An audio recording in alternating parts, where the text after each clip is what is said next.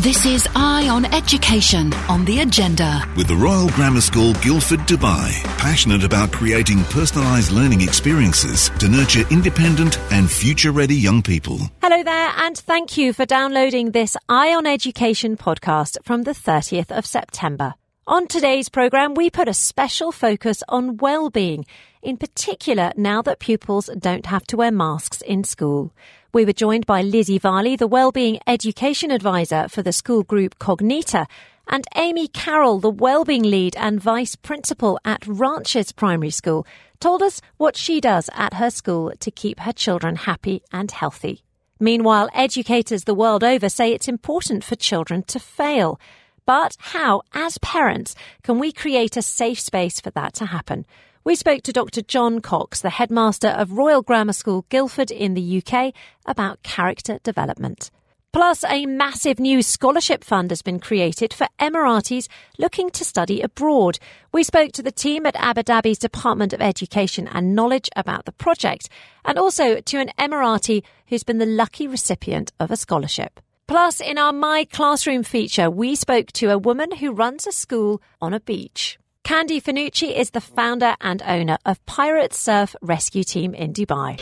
This is Eye on Education on the agenda. With the Royal Grammar School, Guildford, Dubai, passionate about creating personalised learning experiences to nurture independent and future-ready young people. It is our opportunity to look at all the schools headlines that have been basically coming across our desks here at the ARN News Centre and also at the agenda. We will be focusing this programme on well-being and also on scholarships. Those are your two sort of top lines for the next 2 hours. But first up, I've been joined in the studio by producer Andrew Hosey because we have been having a look at some of the top headlines in education over the last few days. Let's start with something you just heard Serena Kelly mention there, which is that there is a search on to identify and support the best thinkers in the Arab world. It started this week, and there are millions of dirhams in funding available.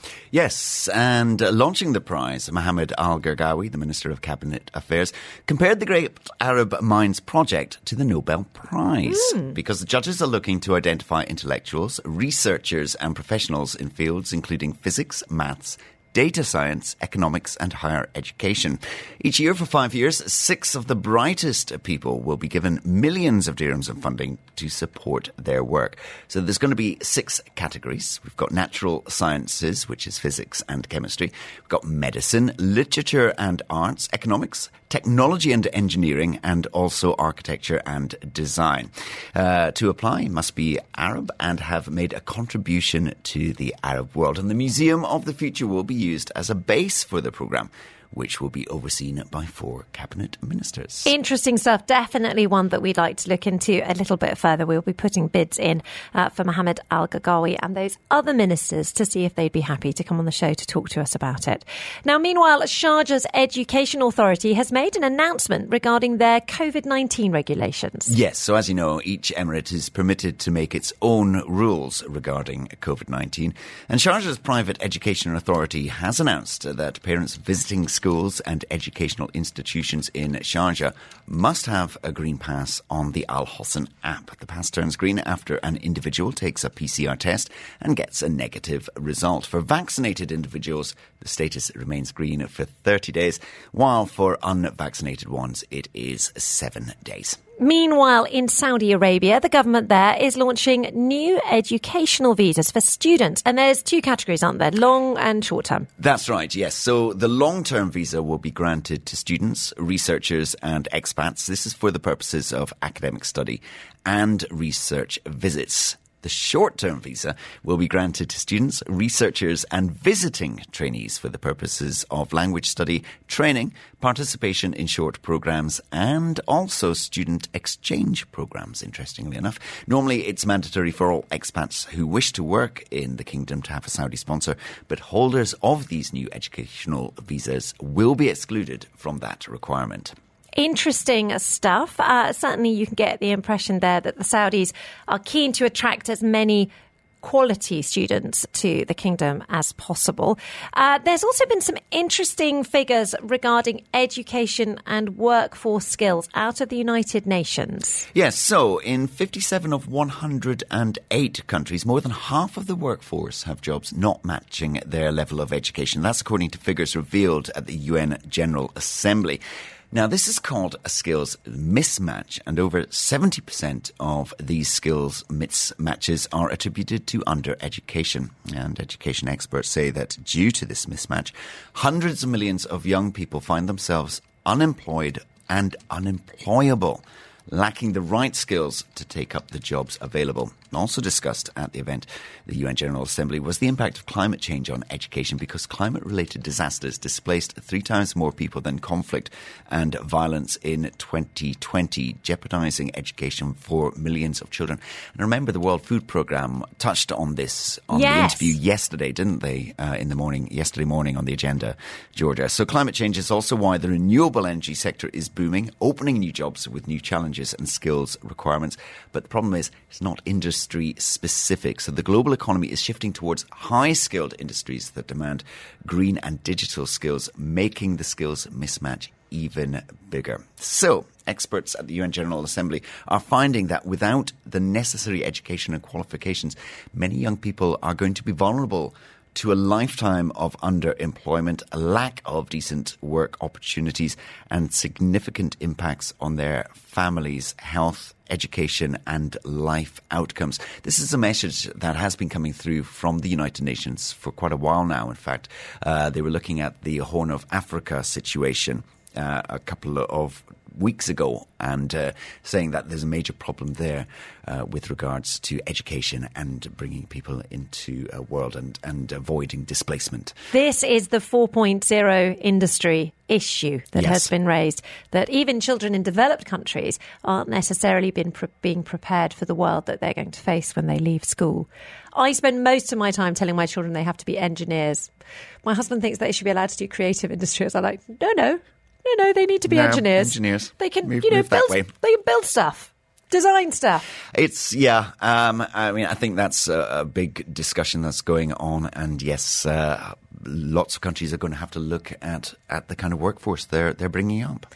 Not least in the Philippines, because officials there in the Department of Education have described a crisis in the country's education sector. Yes, this is according to the Department of Education under Secretary Epimaco Denzing. No less than Vice President Sara Duterte, he says, who concurrently are heading the agency, making it clear to them that there is a crisis situation. During a budget hearing in the Senate President pro tempore Lauren Legarda asked what steps the department is taking to address challenges to learners' reading and literacy.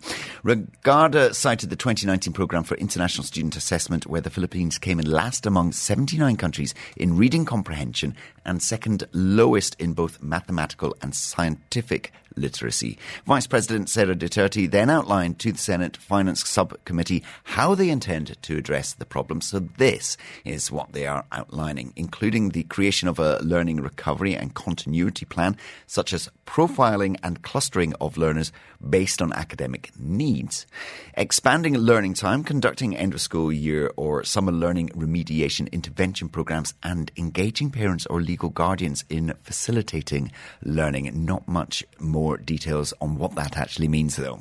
That's really interesting. It sounds like they're going to stream pupils and basically extend the school day in order to catch up. And, that's a very interesting topic, because I think obviously it's a major problem in the Philippines, but I think there is a generation of children, particularly in the state system, for example, in the United Kingdom, who have missed out on education during COVID-19, as a consequence have fallen back. And there was a lot of talk among governments around the world of doing exactly what the Philippines are planning to do, extra classes during the holidays, essentially. But I haven't seen much of it actually happening. It does seem that would be punishing children more. On Some top children of, like school, but you're on right. top of what's happened over the last 2.5 years, to then go, right, that's happened. Sorry, We know it's not your problem, but to make up for it, Here's we're cutting your holidays. Yeah. Yeah, that is a very fair point. Interesting stuff. Well, fascinating to hear how the Philippines are planning to take steps in order to improve the education system over there. They're also looking at English, aren't they? At improving the use of the English language. They are indeed, yes. Subjects taught in English, conducting regular home visitation and follow-ups with regarding to reading and implementation of programs in the English language and strengthening instructional supervision, amongst others. So, they're taking it seriously, which is good. Very good news to hear that. This is Eye on Education on the agenda. With the Royal Grammar School, Guildford, Dubai, passionate about creating personalised learning experiences to nurture independent and future-ready young people. Now, well-being in schools in the UAE has come under the spotlight in recent years, in particular since the pandemic. And at the start of this year, Dubai's Knowledge and Human Development Authority released the results of their school well-being census. At the time, we spoke to Hint Al-Mualla, the Chief of Creativity, Happiness and Innovation at the KHDA. The results basically of the census suggested that students were generally happy and had great relationships with their friends and teachers. But I asked her whether there were areas that needed improvement and what schools could do about them. When it comes to the student's life, there is no one size fits all, and this is why every school gets a detailed report on what their student says, and so the action plan and what's not working here in this particular school might be different than the other, but in general, not just in Dubai, children when they get old, their perception of well-being get less, and their sleep goes down, their regular breakfast diet goes down. So all of this while you are growing up, certain behaviors and practices you do on your day is impacted, and this influences your perceived well-being.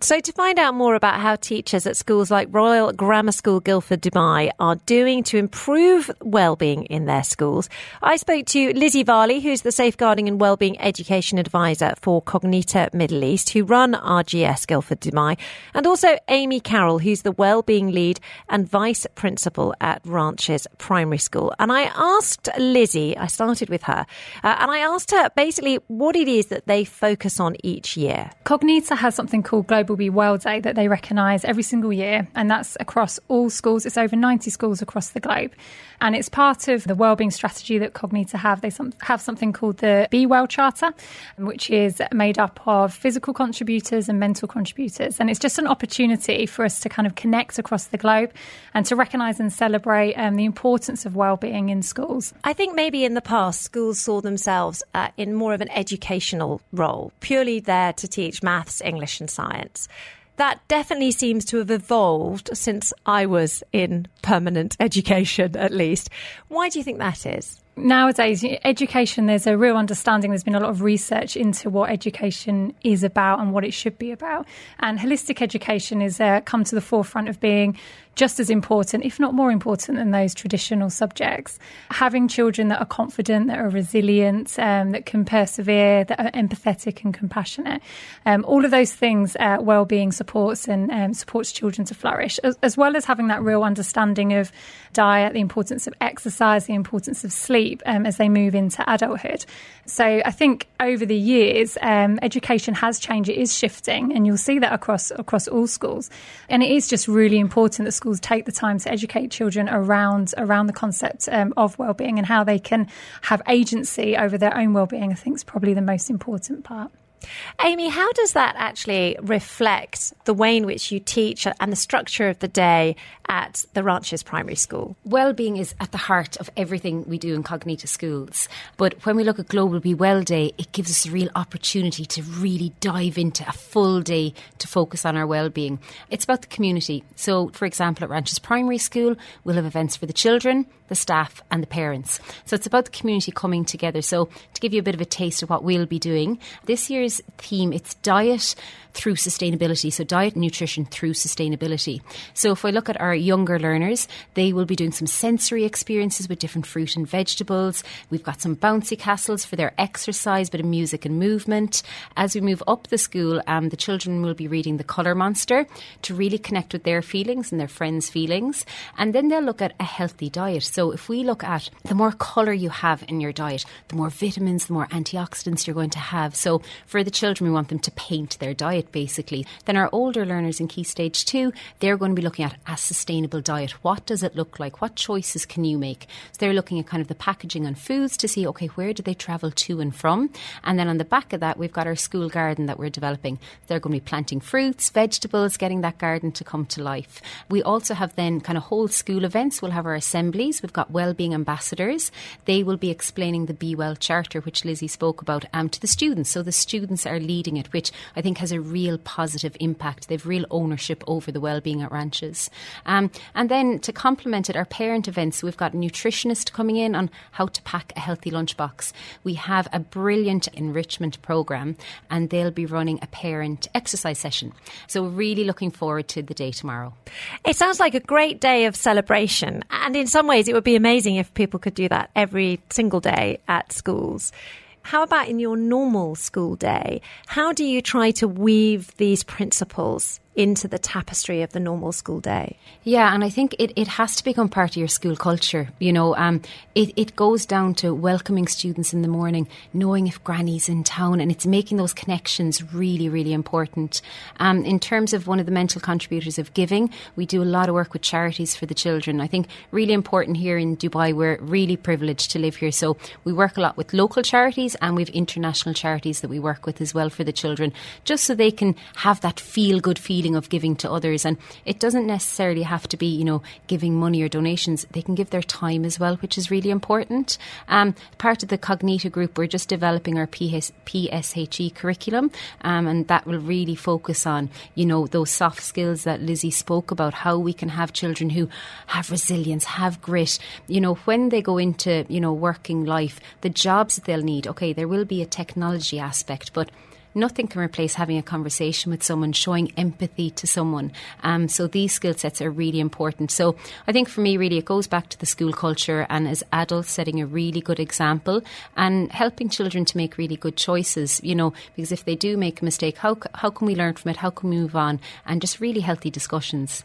You get a sense there of how your school and how your teachers really try to form a community around the families and around the pupils. But of course, in order to do that, it takes quite a lot of commitment, it takes quite a lot of time, and that can be difficult to carve out in a school day. Lizzie, how do you support your teachers in their own well-being? Because I imagine there might be some teachers listening to this going, well, that's all very well, but I've also got to mark the exam papers, and, you know, I've got to set the spelling test for next week. And there's all these sort of, when you hear teachers frequently complaining anecdotally about the amount of paperwork that they have to do. So how do you make sure that your teachers feel supported and have the time to do these lovely soft skills as well? Yeah, I think it's a really important point, and well-being of staff is vital, and it's something that all the schools within Cognita are focused on. We have a well-being strategy that goes across all elements of what we do in schools, and things, just simple things like making sure that there are fresh fruit and coffee around that teachers can have. Coffee, all important. It's all about coffee. It's good for radio presenters as well, to be honest. And it's also, I think sometimes people don't necessarily realise what is involved with wellbeing, and actually making sure that staff are motivated and are challenged by their role, and keeping them interested and engaged with what they're doing. Yes, it's of course workload has to be considered, and it's part of school culture, being able to have that open conversation with the leaders in the school, saying, look, at the moment I'm feeling really overwhelmed, but having the confidence to be able to speak to leaders, and that leaders are approachable and will receive that really well. So it's all about that strong positive culture, and it's about really listening to each other. You know, it's about connections and really spending time to build those and building that into what we do day to day at school. That is Lizzie Varley there, who is in charge of wellbeing for Cognita in the Middle East. You also heard for Amy Carroll, who is the wellbeing lead and vice principal at Ranches Primary School. Now, up next, we'll be discussing with both of them exactly how big a deal the end of the face mask mandate is and how it's impacting on wellbeing in schools. This is Eye on Education on the agenda. With the Royal Grammar School, Guildford, Dubai, passionate about creating personalised learning experiences to nurture independent independent and future-ready young people. We are discussing well-being in schools in the Emirates as it's come under the spotlight in recent years, in particular since the pandemic. And at the start of this year, Dubai's Knowledge and Human Development Authority released the results of their school well-being census. Now, those results suggested that students were generally happy last year despite the pandemic and had great relationships with their friends and teachers. But to be honest, a lot of the records were actually kept private. Individual reports were sent to individual schools so they could work on improving the situation within the school gates. But to find out more about how teachers at schools like Royal Grammar School Guildford Dubai are doing to improve the well-being in their establishment, I spoke to Lizzie Varley, who's the Safeguarding and Wellbeing Education Advisor for Cognita Middle East, and also Amy Carroll, who's the Wellbeing Lead and Vice Principal at Ranches Primary School. I spoke to them briefly yesterday because they're actually teaching right now, so they couldn't come on the radio show live. We're in the middle of the conversation, and I basically asked Lizzie what it is that they do to support their teachers, because, of course, you can't have happy students if you don't have happy teachers. Encouraging staff to go on with their careers, making sure they have that opportunity to engage with what they want to engage with, keeping them kind of inspired, and making sure that everyone is really aware of what the school's core focus is and their purpose. But there's a whole... I find wellbeing's fascinating, especially looking at positive psychology and all the science behind it. There's so much out there that we can look at and put into the context of schools. So, yeah, there are multiple different things that we do. But at the end of the day, our staff are there. They're modelling their wellbeing to the children that they're teaching. So it's vital that our staff are happy and they feel safe and they feel secure and they're thriving. So it is vital for us that staff wellbeing is looked at. So obviously this week we've had a big change, not just in schools, but also in the United Arab Emirates, which I hope and certainly for me and my children, it's certainly improved our well-being because, of course, there's now no longer a need to wear masks during classes.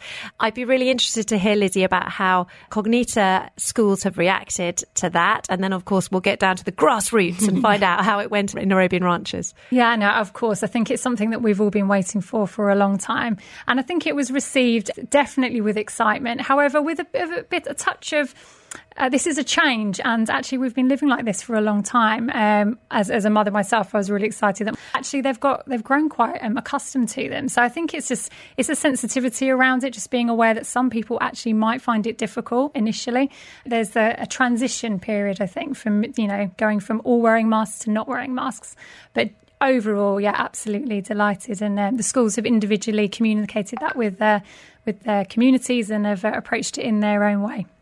So I do a school run every day apart from Fridays, and in my car are 6 children. I have enough seats, I have enough seat belts. It's all done very officially. Yeah. But what is so interesting in my journey home yesterday is that there's only one girl in the car and she still had her mask on. And I was like, oh, well, why are you still wearing your mask? And in a similar way to what you just said, she's slightly shy. She's got used to it. She likes wearing it. Now, Amy, is that something that you've seen in your pupils at the Ranches Primary School? Absolutely. And, when we communicated to parents early in the week, one thing we were really mindful of is we're an inclusive community. We're an international school. We've over 63 different nationalities. So we are going to have so many different families who approach this differently. So like that, we have some children who still want to wear a mask. We've got some staff members who still want to wear a mask as well. So we just want to be really mindful. A couple of parents have said to me, where's the big celebration? I said, look, I have done my little celebratory dance myself. But I said, we need to be really mindful of our school community, and not everyone will have the same feeling. Like, say, for some people it's been a nice comfort. For shy children, some people have actually, children have enjoyed that little bit of security that a mask can bring.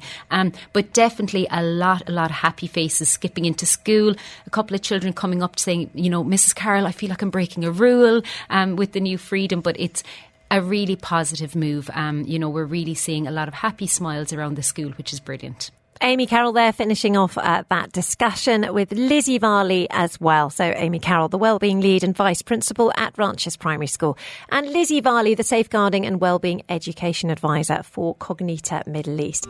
This is Eye on Education on the agenda. With the Royal Grammar School Guildford Dubai, passionate about creating personalised learning experiences to nurture independent and future-ready young people. Now we are discussing the importance of a rounded education on the programme. programme today, and putting a special focus on well-being and character development. Now, earlier on, I spoke to Dr. John Cox. He's the headmaster of Royal Grammar School in the UK.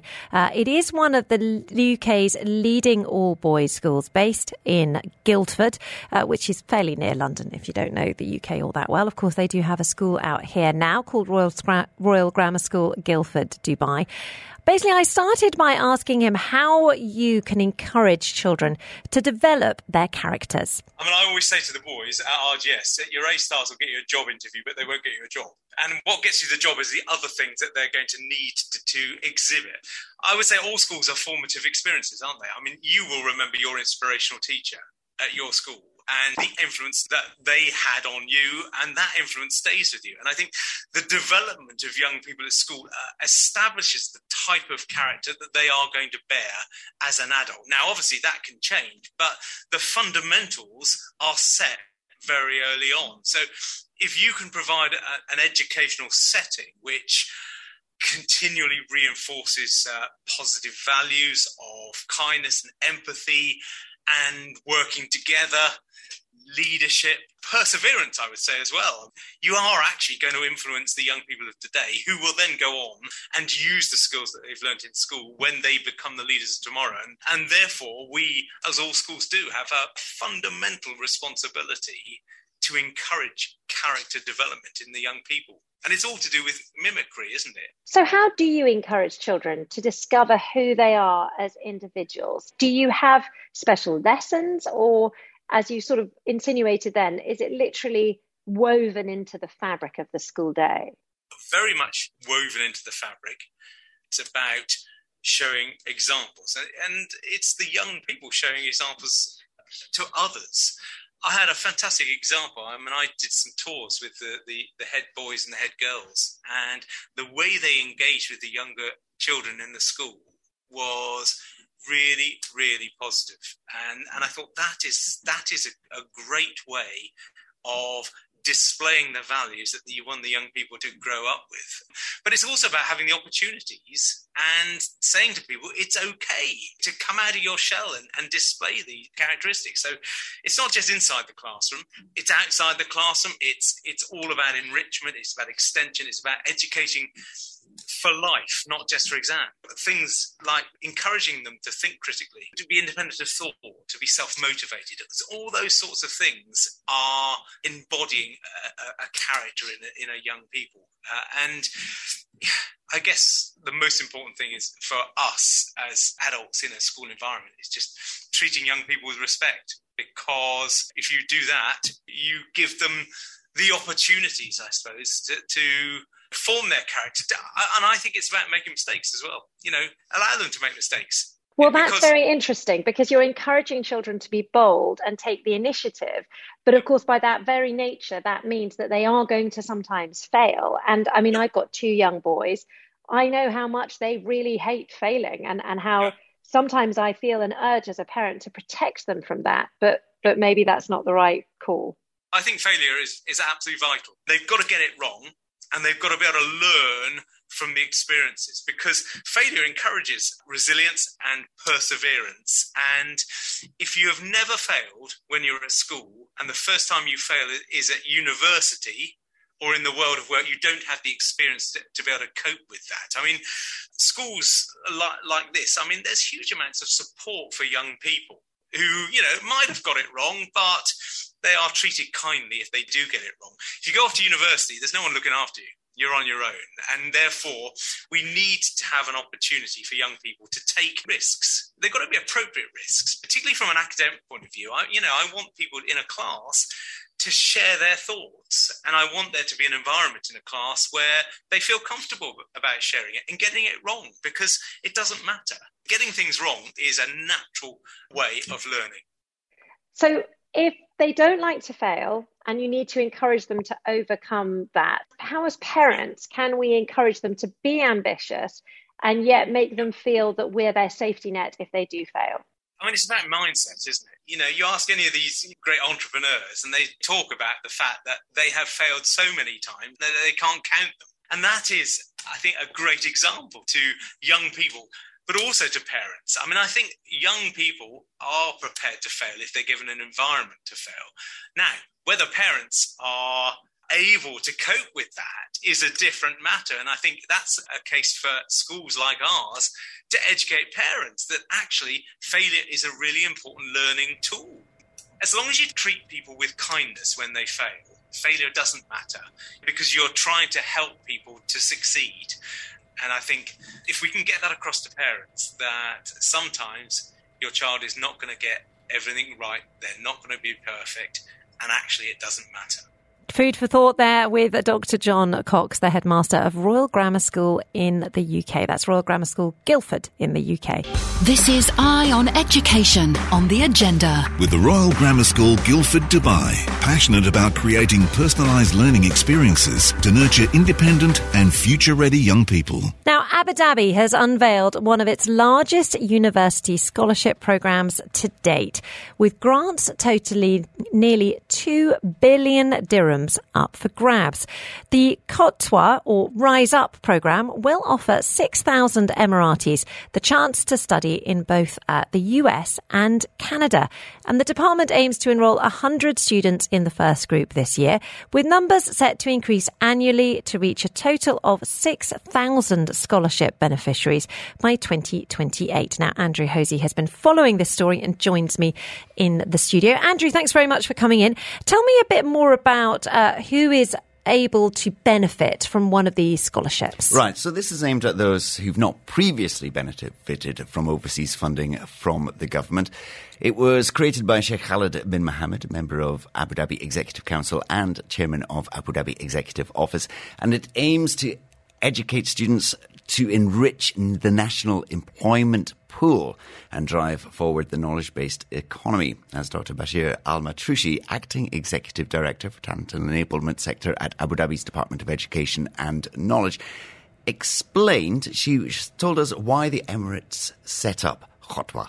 Khatwa Rise Up Scholarship Program represents a strategic investment by leadership to offer an opportunity for students who could not meet the competitive requirements of other scholarship programs. The program is planned to provide new academic pathways for 100 students in 2023 and 6,000 Emirati students by 2028. And she went on to tell us how the scholarship program actually works. Shortlisted students will receive a fully funded scholarship to study for 2 years at a community college in the United States and Canada. Upon completing these 2 years successfully, students will be able to transfer their credit to any international or local university to complete their bachelor's degree in key priority sectors. Students enrolled in the program will also receive continuous one-on-one advisory support by our academic counselors throughout their academic journey. Now, Dr. Al-Matrushi also outlined who exactly can qualify for one of these overseas scholarships. Khatwa Rise Up is open to all Abu Dhabi high school graduates who achieved a minimum score of 65% in grade 12 and a minimum of 3 in IELTS. The same criteria applies for national service graduates who do not hold a bachelor degree, and priority will be given for families benefiting from social support programs. Shortlisted students must also commit to a homestay program throughout their study at the community college. So as you heard, their successful applicants will leave the UAE for their assigned community college and homestay programme in January 2023. Officials said that in addition to having tuition fees and living costs throughout their homestay programme covered, Rise Up enrollees will also receive living allowances and continuous one-on-one advisory support from academic counsellors. Dr. Bashir Al-Matrushi says they're welcoming applications now. We encourage Emirati students in Abu Dhabi who meet the program criteria to apply through our website. Shortlisted students will attend a mandatory 5-day bootcamp to assess their readiness for the program. In case a student did not meet the English language requirements, they will be enrolled to an English language study, ESL, for 1 year at the community college. Dr. Bashir Al-Matrushi, the Acting Executive Director of the Talent Enablement Sector at ADEC. My goodness me, bit of a tongue twister there on the title. But fascinating to hear exactly how that process is going to work. Not a small scholarship fund, I have to say, 2 billion dirhams, billion with a B, up for grabs over the next I mean, till 2028, that's only 5 to 6 years. Not bad at all, I have to say. So you can see a large number of Emirati students in Abu Dhabi will be travelling to the US and to Canada. Obviously, a real drive to encourage the more young people to take serious degrees and to add to the knowledge economy. So, yes, as you mentioned there, it is a drive to enrich the employment pool and, as you said, move the knowledge-based economy forward. Obviously, the UAE has a massive strategy on knowledge-based economy, as we are seeing always announcements being made and also assemblies and conventions pushing forward the knowledge-based economy. And also, as we know, the metaverse that we've been hearing about. My goodness me. And yes, and there's a whole new education department, essentially. All the staffing at the top of the department completely changed in the last 6 months. So you get a sense of many changes afoot in the world of education here in the Emirates. This is Eye on Education on the agenda. With the Royal Grammar School Guildford, Dubai, passionate about creating personalised learning experiences to nurture independent and future-ready young people. Welcome back to the programme. Loving all the comments that I'm getting from people. We were discussing earlier the idea of pushing children forward, encouraging them to fail because they can learn from that. Mansour's got in touch saying he totally agrees with the interview that we did with Dr. John Cox, who is the headmaster of Royal Grammar School Guildford. He says, I totally agree. There is a concept of failing forward. However, we as a society and also educational institutions are currently punishing children for failing in academics. M gets in touch saying, regarding mental health awareness, I'd like to add my 2 cents worth. Maybe we should look into making the treatments and assessments more accessible and affordable for people to feel mentally healthier. Perhaps insurance companies should cover these treatments just as they cover other conditions. Our other hot topic today is, of course, the fact that children are no longer required to wear masks in school. Please do get in touch with your reaction to that. Of course, we're just coming to the end of a school day. About 20 minutes ago. Also, the start of the weekend for lots of people working for the government organisations. Samuel got in touch to say my daughter was super excited to throw away the mask and to go to school without it. Right, we are discussing Abu Dhabi's new scholarship programme on the programme right now as the Emirates Department of Knowledge and Education unveils a grant pot worth nearly 2 billion dirhams. The programme is called Kotwa, which is Rise Up in English, and it's going to offer 6,000 Emiratis the chance to study in the US and Canada, and it revamps the previous scholarship system in the capital. The department aims to enrol 100 students in the first group this year, with numbers set to increase annually to reach a total of 6,000 scholarship beneficiaries by 2028, and it's aimed at those who've not previously benefited from overseas funding from the government. But how big an impact do scholarships like these have on the lucky students who use them to travel abroad? Well, joining me now is one Emirati who has gone on to great things. Omar Al-Maheri benefited from a scholarship through the scholarship office in Abu Dhabi and graduated in 2017 from Northeastern University in Boston with a degree in electrical engineering. He's now the co-founder of one of the UAE's most popular co-working hubs and joins me on Microsoft Teams. Omar, how are you? Good to speak to you again. Hi, good to speak to you again. Great. How are you doing? Very well indeed, and it's lovely to have you on the radio. Can you tell me a little bit about your story? When did you get your scholarship? When did you first hear about it? So when I was in my last year of high school, I went to Dubai British School here in the UAE, and I believe I started my application halfway through my AS levels. And it was a lot of different examinations, meeting with different people in the scholarship office. So that's kind of when I had to make a decision of what I wanted to study and particularly where, but they were great at advising with that too.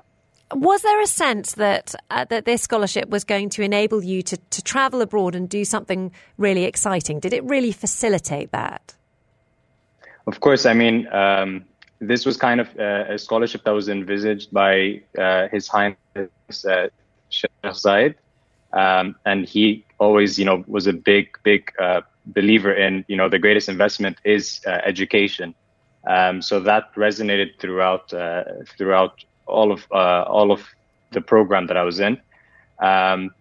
And yes, they did definitely push us towards, learning from outside and bringing that, knowledge into the country, which was a huge motivator. And you kind of felt responsible at an early age to do that. Was it part of the deal that you had to come back? Did they put any rules around receiving the scholarship? So it wasn't a, very mandatory, you have to come back and give 5 years, but it was more of a case by case situation. On the high level, they were saying, I went for a 5-year program in Northeastern in Boston. And what they said was, it would be great for you to come back. And they really did help towards the end of my last year. There was opportunities to stay in the US and work for a year or two, just because of the visa status that you get as a student, specifically in engineering. But they found a great opportunity for me, which was the AMR E25 program. And they said, this is a perfect fit for you. I think it's a great use of your time. So it was kind of a case by case, because there wasn't many of us in the scholarship program early on. So I think they were kind of dealing with it depending on your situation. It's really interesting to hear how individual the treatment was there, that they actually, they really nurtured you. They watched how you did at university, and then, potentially found a graduate program for you to then go into. Did you have other friends who also won scholarships or grants? Yeah, so there was a few other people that were with me in Northeastern that I knew personally were part of the scholarship program. And just commenting on what you said, we had individually an advisor that would look after us. I still remember mine. His name was John O'Donnell. He was actually from Boston, but was living in Abu Dhabi. And he was incredible. Anything that happened, there were some snowstorms. I don't know if you remember the Boston bombing, but he was the first one to call me and make sure that everything was fine. So these kind of that kind of one-on-one really helps you, because it's a completely new environment. It was my first time ever in the US. And then again, I think it was every semester, there was at least one meetup in Washington, D.C., where you can go and meet the other Emiratis that were part of the program all across the US, not specifically just the East Coast. I have to say, as a young teenager, travelling all the way to Boston to study, and then, because you go obviously in October, it's quite nice, September, October, it's quite nice then, but very quickly Boston gets very cold, and you grew up in the desert. Oh my God. I was not ready for that. I had no clue what I signed up for. I had friends that were in Miami or LA, enjoying the winter. And I had no clue what I signed up for, but it was great. I mean, it was a new experience, and I would do it again. I mean, and just noting that sort of new experience, do you think, when you look back on your time at university and studying abroad, I studied in the UK. I did move quite far away from home. So I did have that sense of growing up, that sense of separation from my family. But in many ways, I wish I'd studied abroad. What do you think that you had quite a special experience because of that? Of course, I would definitely advise it to everyone, especially with this Khutwa program. I would definitely recommend it. There's a few things that I took away. Number one was, the instructors there, the teachers, the professors, they were incredible. And just tapping into that, that resource that's there and the knowledge that they have on specific topics. Even just like an example, I took a psychology class as an elective, which is like a free class that you can take. And just the professor there was one of the founding, people who basically created the psychology curriculum. Wow. So you'll never have that kind of FaceTime like you do. Even my engineering professors were out of this world. They'd spend so much time, just helping guide you through that, which I think now we're kind of getting to that legacy in the UAE with the universities here. But that's kind of where it began. So just getting to be there for a couple of years is it's truly I would do it all over again. I do miss university. I do miss studying. I've always thought about doing my master's or, going on to do a PhD. Amazing. I mean, I have to say, similarly, I absolutely love studying. I don't know if I've got the mental discipline to go back to writing essays again, though, I have to admit. I mean, we said at the beginning, you've gone on to great things. You're one of the, you're an Emirati entrepreneur. You've set up one of the UAE's most popular co-working hubs. What are you up to now apart from that? Is that your main focus at the moment? Yeah, so Let's Work is growing, and we are kind of focused now on geographical growth. So there's a lot of work to be done that I'm excited for. So my main focus is that right now, and I think I mentioned on another program is I'm trying to cultivate a community of Emirati entrepreneurs, and that is growing in itself. We have some incredible people. So that's kind of my side thing that I'm doing. And I hope, I'm mentioning it now to see if there's anyone else out there who would like to join as well. Yeah, get in touch, 4001, or you can message us 048715500. If you're an Emirati entrepreneur or you know one who would like to join Omar Al Maheri's club, you need a name. Have you got a cool name yet? We put a random name together. It's called the EC, so the Emirati Combinator, kind of like the Silicon Valley YC. Oh, that's so cool. With the vision of, we can support each other and have, the first Emirati tech unicorn, at least one person from that group to start the gradual kind of growth. Amazing. Really, really strong ambitions there, and rightfully so. And fantastic to hear about that for the first time on the radio here. We'll be sure to follow the journey of that club in very closely, not least because I'd love to get more Emirati entrepreneurs on the radio. Omar Al Maheri, thank you very much indeed, the founder, obviously, of WeWork, which is one of the most popular UAE co-working hubs. Let's Work. Oh, my goodness. Thank you for correcting me. No problem. My goodness me. Let's Work. Thank you very much, Omar Al Maheri. An absolute pleasure to have you on the radio, as always. This is Eye on Education on the agenda. With the Royal Grammar School, Guildford, Dubai. Passionate about creating personalised learning experiences to nurture independent and future-ready young people. And it is time for our My Classroom feature. Now, every week, we feature an unusual classroom or school to give our parents and teachers and, of course, pupils here an idea of how children learn in other parts of the world. But we're taking it with a twist today. Often we travel abroad, but this week we are staying right here in the United Arab Emirates. But we are definitely not visiting a normal school, because Candy Fanushi from the Pirate Surf Rescue Team in Dubai treats the beach as her classroom and bodyboards as her desks. Candy, thank you for joining me on Teams. Welcome to the programme. How are you? I'm very good, and you? Thank you for having me. Absolute pleasure to have you with us. Thank you very much. Now, tell me a little bit more about where your school is located. And I put it in inverted commas because it's more of a club in many ways, isn't it? Absolutely. We located at several venues. Kite Beach is the main one, the original one where we started 13 years ago.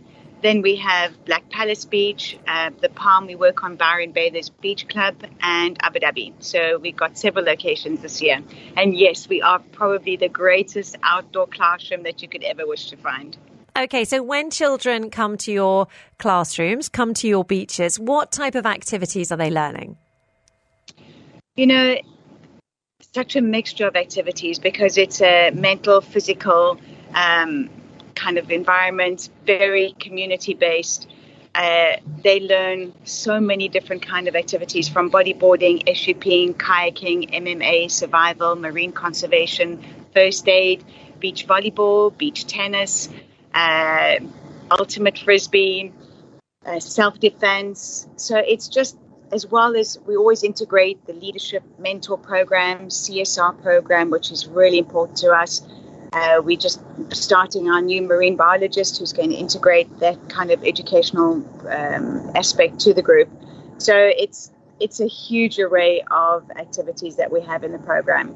Now, full disclosure, because I live near Kite Beach, and I basically every weekend I go for a nice long walk along the beach track, and I see your teams en masse. Like at one stage it was, reasonably small and manageable. Now, as far as I can tell, you've got about 3,000 kids down there on the beach. You really have expanded hugely over the last few years. That's a real testament to your success.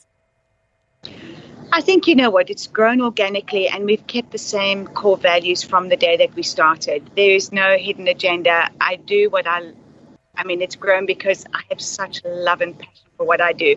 I never take a day for granted. And it's an absolute privilege being able to work with kids and teach them, watch them grow up. You know, some of our kids have been with us for 12 years. And that is a gift that no money can buy. And to see them grow as individuals and the way that they learn. Our head coach was actually started with us when he was 10 and he's now 22. So to see those kids grow up and become such confident individuals, honestly, it's a dream job. No one can wish for a better job than what I do. I really and truly feel so incredibly privileged for that. How did you come up with your curriculum? Because you really have invented your own program, effectively. Absolutely. There is definitely nothing else in the world. And I've been coaching kids for 32 years now. So it's really evolved and it's handwritten, just to see what every child does and what works, what doesn't work. We want them to become the most well-rounded, confident human beings that can leave Pirates and walk into any job, any university, any company, or a lot of them actually leave Dubai and travel. It just gives them confidence. We have a new program, Backpack to Briefcase, where they're going to start learning etiquette and, how do you greet people in Japan? How do you greet people in France? How do you conduct yourself in an interview? And it's just giving them that confidence. And again, certain sports bring certain kinds of confidence in the kids and helps them to grow and develop in certain areas, whether it's self-defense, whether it's the water. And I think for me, the greatest thing is just making them into really good, kind, old school, well-mannered human beings. You can ask anybody. I am really old school. Please, thank yous, the boys standing up, letting the girls through the door first, not using bad language, pulling out the chairs for their moms. We've lost as a society so much of that. That's had huge implications on the kids today. Social media has destroyed so much of those old school kind of values. Doing the CSR side of it is teaching kids to give back, what it actually means to give back, to be kind. And even if you have nothing, you still give. And showing that and actually letting them do it firsthand, I think is probably the greatest reward, we've ever seen. And for example, we went to Sri Lanka, and wherever we travel abroad, we actually go into these orphanages or schools and we try and rebuild them. But the kids have to do it themselves. They collect things from their homes, we bring it back, and getting them to walk into this classroom where there was nothing. They'd never seen a laptop before, ever, these kids. They've never seen a mouse. Everything was drawn on this old chalkboard. This is what a mouse looks like. This is what a computer screen looks like. And the kids were so happy with absolutely nothing. So when we came in, we managed to buy 6 laptops for this little school and sports equipment. And we painted the computer room and laid everything out for them. This school had no ACs, no fans, no windows. And I just brought the kids in there and I said, right, no one speak for an hour. Not an hour, less than an hour. Just absorb everything around you. Think about how you wake up in the morning. How do you go to school? How do you get to school? When you arrive at your classroom, what does it look like? You've got an interactive whiteboard. You've got these beautiful green fields. These kids have nothing and yet they're so happy.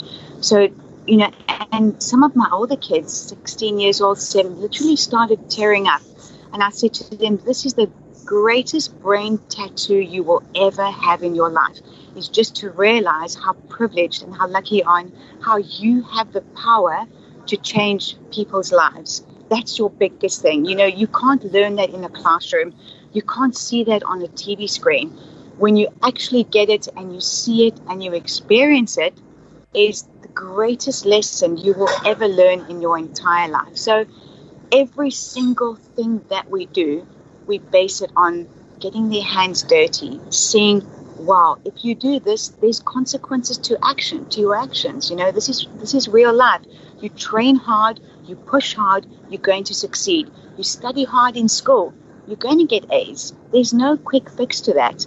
So what you put into life, you're going to get out of life. And so that's, again, the whole marine biology side, the educational aspect that we're working on is where kids are going to be physically planting coral reefs in Dubai, documenting it. Some of them are getting their divers, go and video it, go and take video, see that you're actually changing the environment. If every person put their little 5 cents worth into making this world a better place, imagine how happy it would be.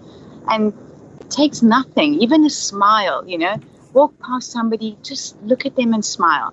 Always leave a person, a place better than what you found it. So those are the kind of philosophies that I teach and practice, and the coaches teach, and we work on the program. My eldest daughter has been instrumental in all of this, Jackson. She sits with me at night time and we work through it and we discuss it and bounce ideas off each other, and it's literally a lifestyle for us. It's a round the clock kind of thing, but the most rewarding thing that I could ever dream of.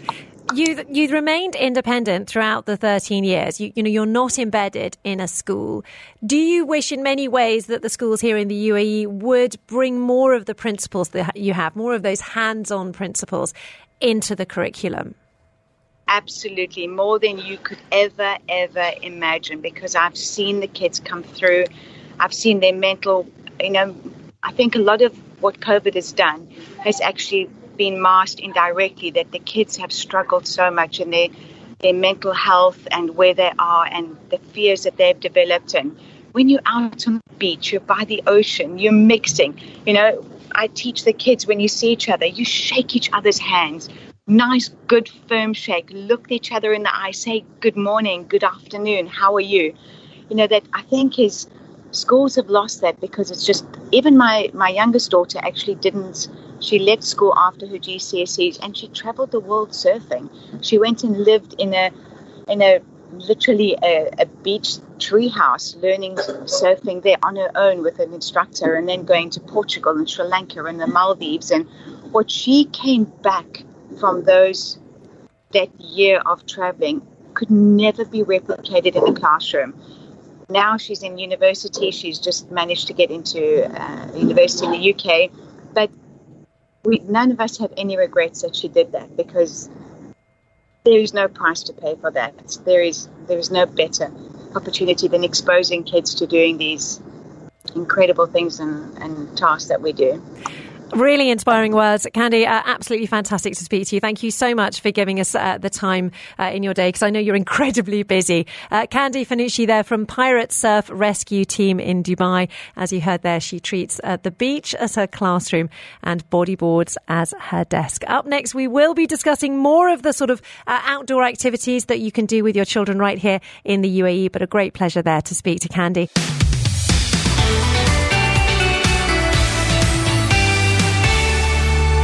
And that's all from the Eye on Education podcast for this week. Make sure you tune in every Friday from 11 a.m. to catch up on the latest education headlines.